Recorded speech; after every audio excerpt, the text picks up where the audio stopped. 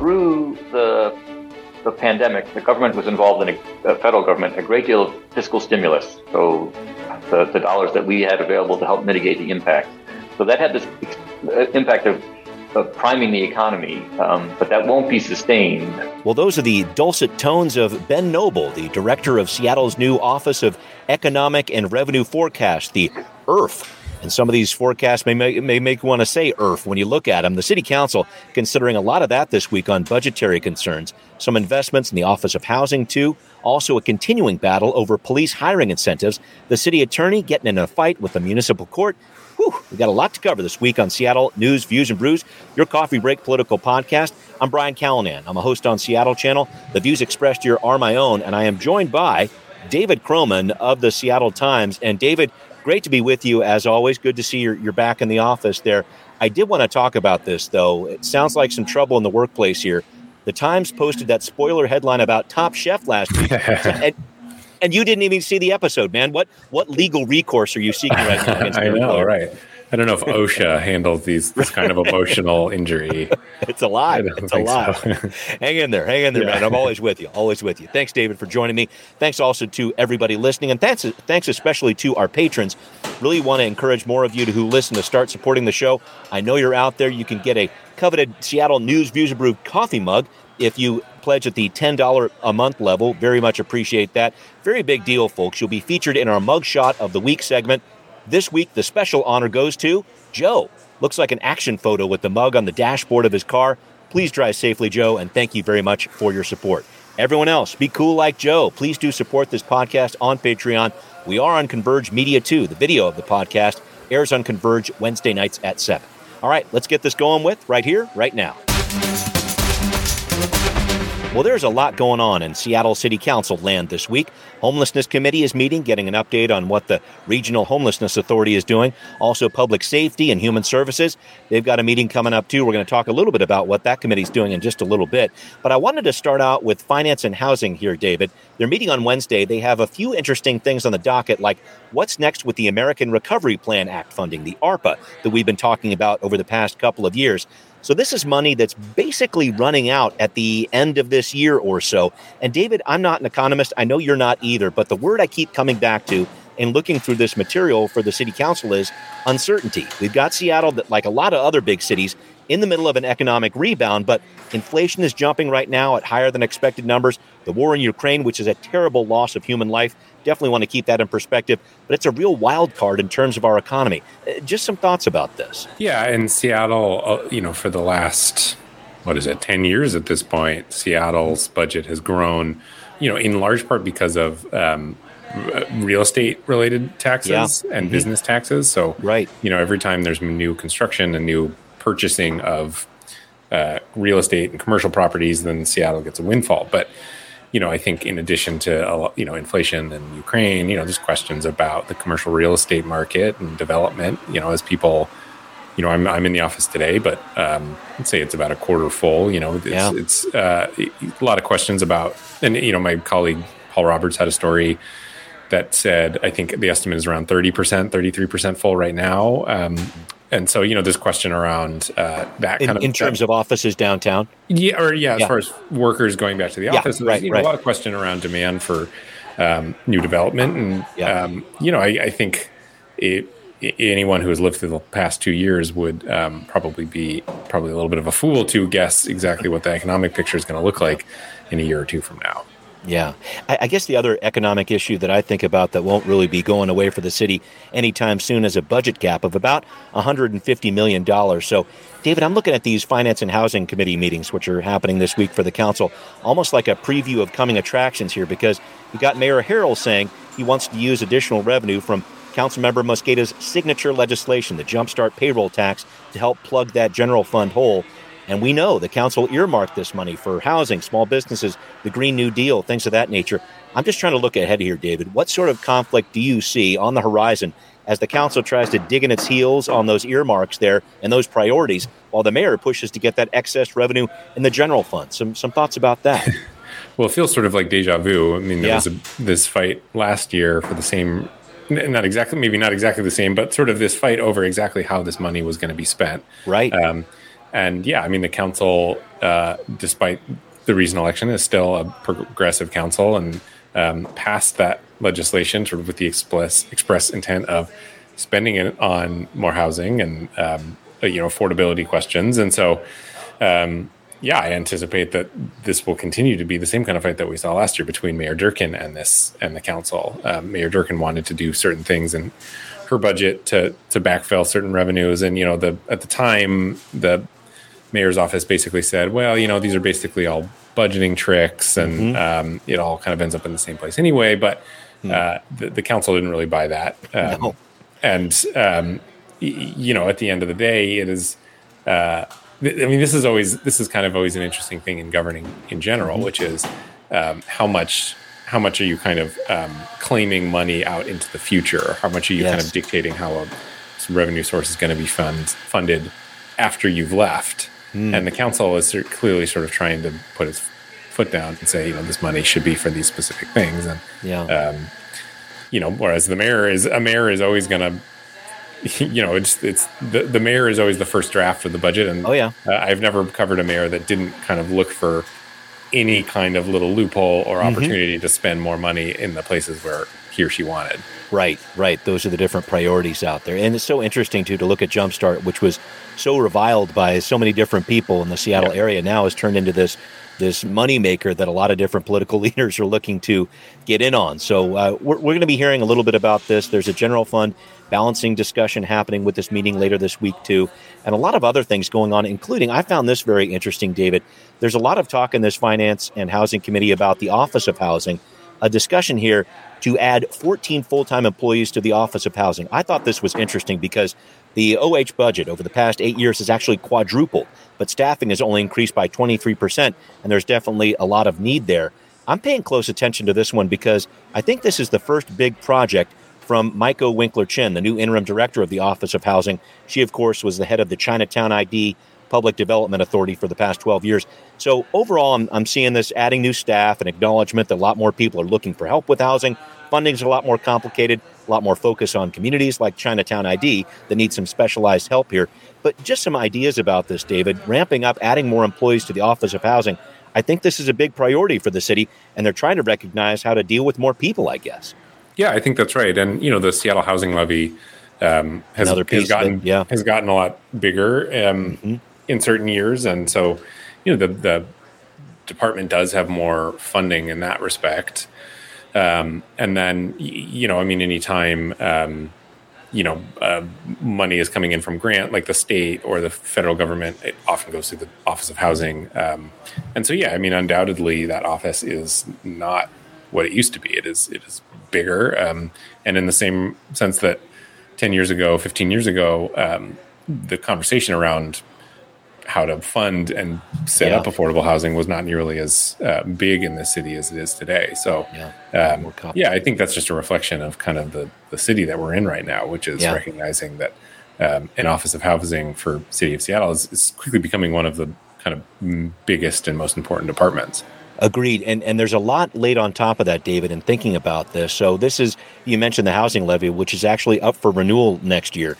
And when I think about the year 2023, it is going to be nuts politically because we're talking about the housing levy. We're talking about 7 city council district seats that are going to be on the ballot there. Plus, with redistricting, it's going to get a little weird with the boundaries getting drawn up. Who knows who's going to be where? And then on top of that, we've got the social housing bill that we're talking about this year, possibly mucking up the works here too. I just look ahead at this housing levy, which has always enjoyed very good support from Seattle voters. Do you think it's going to see some challenges next year trying to get past voters, or what do you think about that? I don't know. I mean, my kind of lens is always to assume that the same thing that has always happened will happen again until I'm proven wrong. It's like me missing putts on the golf course. Yeah, keep going. Right. And so, I have seen no evidence of a drop-off in support for housing levies. I mean, I think since I've been here, there have been 2 that they've passed, and both have been, I think maybe the second one was even bigger than the first one. Right. And, I mean, we're talking about, housing for people between, 30 and 80% area median income. I mean, this has not been the most controversial of things to support.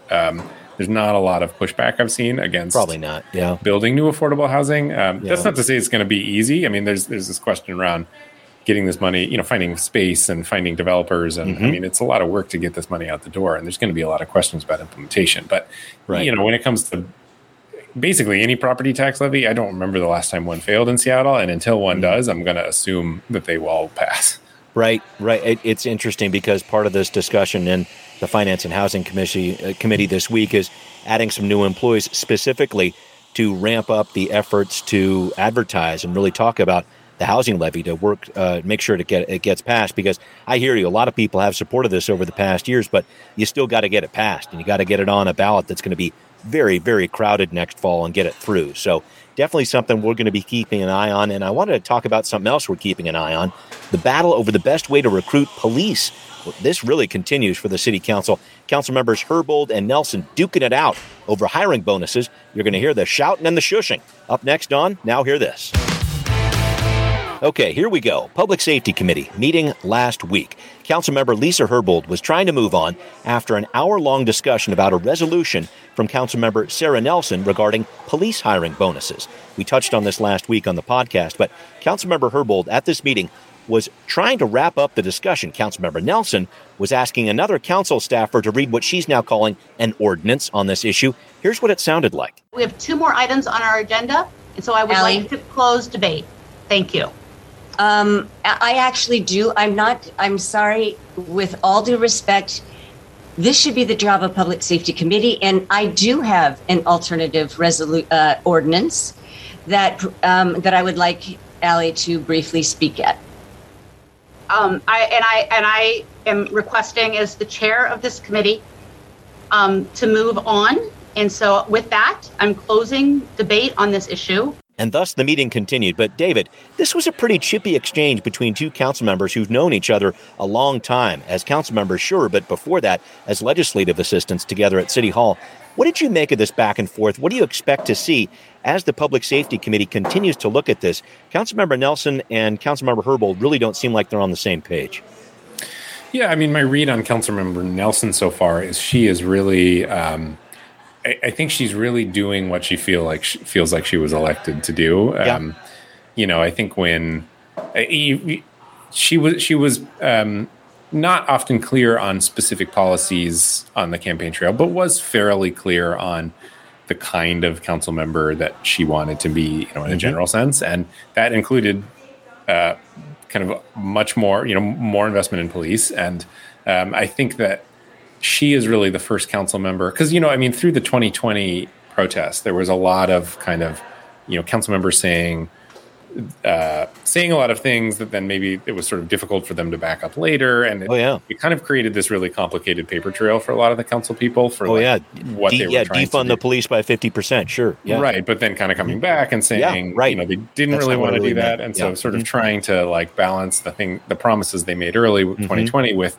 some of the investments that some of them actually do want to make in police now. Whereas Sarah Nelson is really the first council member since then that she doesn't have that baggage right now. She ran on a platform of hiring more cops. And so I think, and doing certain things for business and, love it or hate it, it is, I think so far she is making, she's holding that viewpoint very strongly and, clearly ruffling the feathers of some of her colleagues in doing so. Absolutely. And just to review what's going on here, folks. So Councilmember Nelson is saying, let's take this additional money the SPD is going to have, maybe a little more than $4 million because they are not going to hit these hiring numbers they projected here. She wants to take that money, pump it into hiring bonuses. Now, the council put a proviso on that. They wanted to make sure the SPD wasn't overspending in any way, so that money is frozen right now. So we'll see what goes on. But Councilmember Herbold has a counter proposal. She's talking about a bill that says, okay, let's reallocate about $650,000. With that, we can hire a recruiter and still pay for relocation expenses for new hires here. Councilmember Nelson thinks that's too limiting. But David, where do you see the council landing on this debate about hiring bonuses specifically, or relocation money, or whatever you want to call it? I don't know where they end up landing. It's interesting. I mean, we've been talking about this now for a month, year, but then even before that. I mean, you're right. This kind of dates back to I think 2021 when there was a lot of conversation around basically, what do you do with this money that the Seattle Police Department is not spending on Right. salaries because so many police officers have left? So, Yeah. Even the fact that the council is seriously considering and talking about putting in, incentives to hire more police officers, that's a fairly significant change from some of what we were hearing in 2020. I don't know. I mean, I think considering this council, it probably heads in some direction of kind of trying to thread the needle between spending money to recruit officers while, maybe pairing, a lot of times when there's something like this, where they feel like they're sort of trying to satisfy multiple groups of people, they kind of pair them with things. So maybe they hire recruiters, but then also spend money on more alternatives to police alternatives. I was going to say, because many promises were made during the George Floyd, the protest there, the BLM protest. A lot of promises made there, and I think a lot of council members are trying to come through with that. But then at the same time, the writing is on the wall. The SPD is losing officers very, very quickly here. So if the council doesn't do something that at least is some sort of signal, I guess, in a larger sense, that they support the police department and do it. And it's not that they haven't supported their hiring plans or whatever else, but I think there's this image out there, right or wrong, that the council is not supportive of the SPD. They need to try to stop that or change that narrative somehow. And that's a tough one. Yeah. I mean, and also at the same time, there are a lot of people who don't want them to change that narrative, and that they're in a position. I mean, there's frankly, a reason why when you look at polling or surveys that I've heard about, the council has been polling kind of low lately because, I mean, they have for a while, but partially because I think they are in this position where a lot of them are sort of trying to thread the needle between on certain subjects. And so nobody's happy. Yeah, exactly. You get the sense that no one is really left all that happy. And so, again, I go back to Councilmember Nelson. I agree with or disagree with her. There's a certain power in having this clear slate kind of coming in mandate in some ways of why she was elected. She just says exactly. She can kind of hold her ground fairly clearly on this issue. Yeah. Very interesting here, and talking a lot about crime and safety and public safety issues here. In case you missed it last week, City Attorney Ann Davison is in a bit of a battle herself with the municipal court now. She wants to deny these people who are on her list of so-called high utilizers of the justice system. She wants to deny them from community court, that option that they have currently. So these are people who have had 12 or more referrals from the SPD in the past 5 years. She doesn't want them to access this social service-based system that allows defendants to set up a plan for dealing with substance abuse and also requires them to do community service. So Damon Shadid is the judge. I've talked with him before. He presides over the community court. He's saying, wait a minute. This is a system we set up in 2019 using a lot of research from the state's pretrial reform task force, the Vera Institute, and now you want to deny it to this list of defendants? Davison's basically saying, yes, she wants the full municipal court now to reconsider this agreement about community court.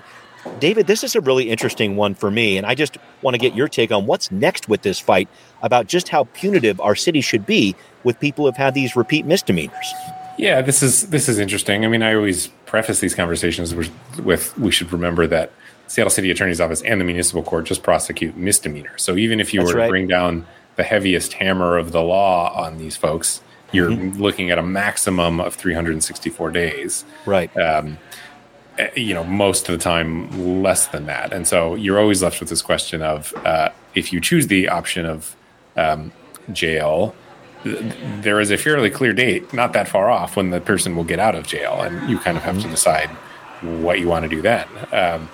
The other piece that I find really interesting, and I think Erica Barnett had pointed this out, but I think is worth considering, is Washington State is under has a federal lawsuit called True Blood, which basically says people who are determined not competent to stand trial. Mentally so fit. Basically, their mental state is such that they cannot accurately represent themselves before a judge. They have to receive certain evaluations and then mental health services, emergency mental health services, nothing exactly wrap around, but, go to Western State Hospital or something like that within a certain period of time. And so, most of the people that we are talking about here, when we talk about high utilizers, struggle with a lot of different things.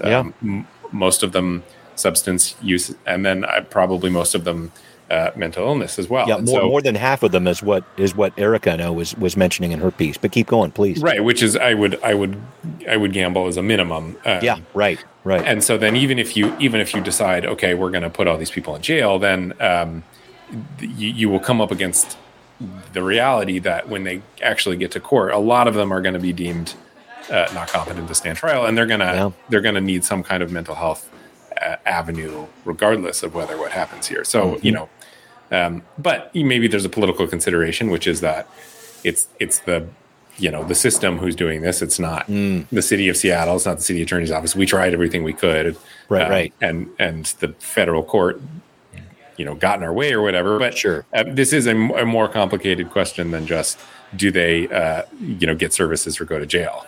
Right. No, you're right. And that True Blood decision is a very important one, because the whole idea here is that you should not be boarding people, essentially, to use the verb there loosely, but you should not be boarding these people who have mental health concerns in our jails. I think that's the bottom line for me there. And if you really start to build on this and start extrapolating, it's something we've talked about at the city level for years. The services are not there for people who need those mental health services. And that's a frustrating piece, too. But I guess just looking at this long term, David, the judge is now asking the city attorney's office to hold off on this discussion until July. They're going to try to work out some sort of plan for these high utilizers. But again, I think about this. What sort of plan is going to come out of this that provides a quote unquote answer? I'm putting up the air quotes on that one, an answer to what's been a decades old issue. Yeah, exactly. I don't know. And I think if this was an easy problem, someone would have fixed it already. Because, again, you got to remember that a lot of these folks are determined to be high utilizers specifically because they have gone to jail a lot and they get out and then they go back to jail. So it's not, it's not like a lot of these people have not been getting arrested and not been going to jail. In fact, part of the problem is they have been going to jail and they're getting out, and then there's nothing for them on the other side. Nothing to sort of interrupt that cycle. And so, so I don't know. It's not easy. No, I'm very interested to see what's going to come out of that interaction between the city attorney's office and the municipal court, because it sounds like a pretty rough relationship right now. And those are two agencies that really do need to work together on something like this. So we'll see what shakes out with that one. But up next, we're going to talk about what's happening with Sound Transit's fare enforcement policies, especially with ridership really taking a dive during the pandemic. We're going to tell you how the board voted on this and why, coming up on Transportation Talk. Well, David, you recently wrote in the Seattle Times about Sound Transit changing up its policy a little bit on fare enforcement, how fares are collected, how that's enforced. What happened? How did this vote go down? Yeah, this has been 3 years in the making. This vote kind of dates back to 2019 when Sound Transit and my colleague Heidi Gruber wrote about this.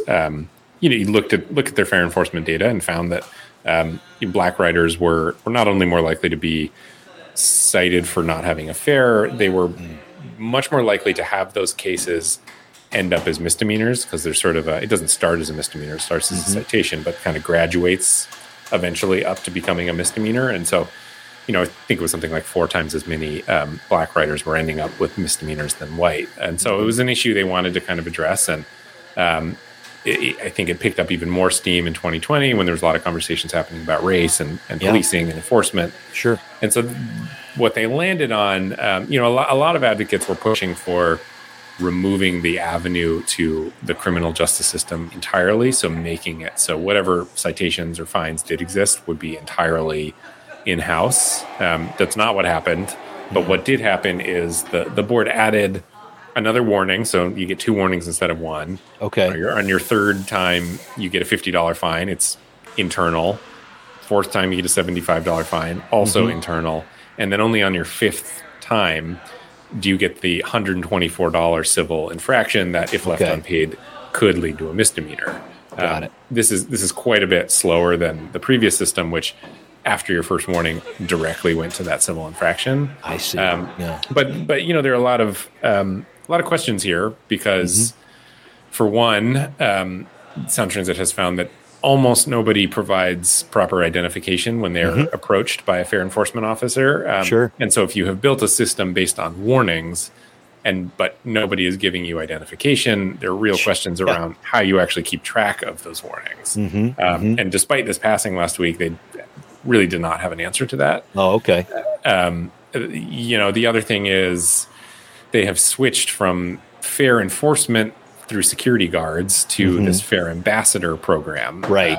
It's supposed to be kind of gentler and more educational, but they just don't have the people right now. One statistic said the average rider is going to go 23 rides before they'll encounter a fair ambassador. So it's not exactly like there's going to be much. So if you think about, you can go 23 rides without encountering a fair ambassador, and then you get multiple warnings and multiple opportunities. The question here that some of the critics of this policy have raised is, where is there really any incentive to pay fare at all? And I was thinking about that too, because this is an agency that hasn't been making a lot of money over the past couple of years with people not using transit as much, certainly because of the pandemic. They're trying to rebound back, and this seems to be a difficult way to get there, I guess, in terms of revenue, at least, for Sound Transit. Right, yeah, and then, I think it's not everything. It's roughly 6% of their total budget. Okay. But it is at one point the goal was to make fare collection 40% of the operating budget. Okay. They're nowhere near that. They're at 5% now, I think. Wow. And, since the pandemic, they've revised their till 2046. They revised their estimates of what they would make through fare collection down from $9.5 billion to $6 billion. So it's almost down by about a third. So it is way off. But then then I think some kind of advocates for this reform get into this question of, well, I mean, the problem then is really about the role of fare in the system at all, and also this question of how much of what we're seeing as far as decline in fare collection has to do with CEO Peter Rogoff talks a lot about people deciding not to pay when they get on the and kind of putting this as his personal responsibility question when other members of the board like Claudia Balducci and some advocates and things like that say this is not really about sort of personal choice. This is about a pandemic that has screwed up transit and transportation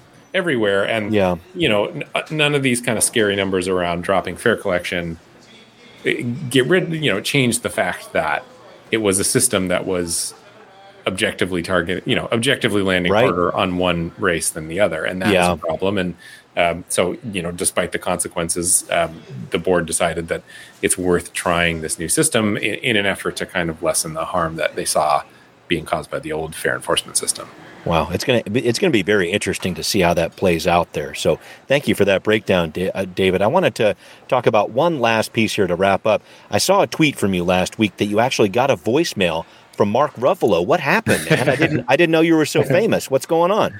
No, it was not Mark Ruffalo, unfortunately. I got really excited when I read the transcript, but it was just my transcription software on my voicemail mistranscribed. The guy's name was Mark. And then he had a last name that kind of sounded like Ruffalo a little bit. Oh, come on, transcription app. Let's go. Not actually Mark Ruffalo. I was on the one hand disappointed because I like Mark Ruffalo. On the other hand, I had been waiting on a call back from this person for a while, so I was happy to. I see. It's okay. It wasn't the Hulk on the other side. No, that's all right. That's all right. Well, cool. Thank you, David, as always, for joining me, and thanks everybody for listening here to Seattle News, Views, and Brews, where you can always find out what's brewing in local politics. This podcast is available on all the major platforms, and once again, if you are a listener, please do support the show on Patreon. Greatly appreciated there. Thanks also for watching on Converge Media. We will see you next time. Seattle News, Views, and Brews is an independent production of Callanan Media Services. Copyright 2022.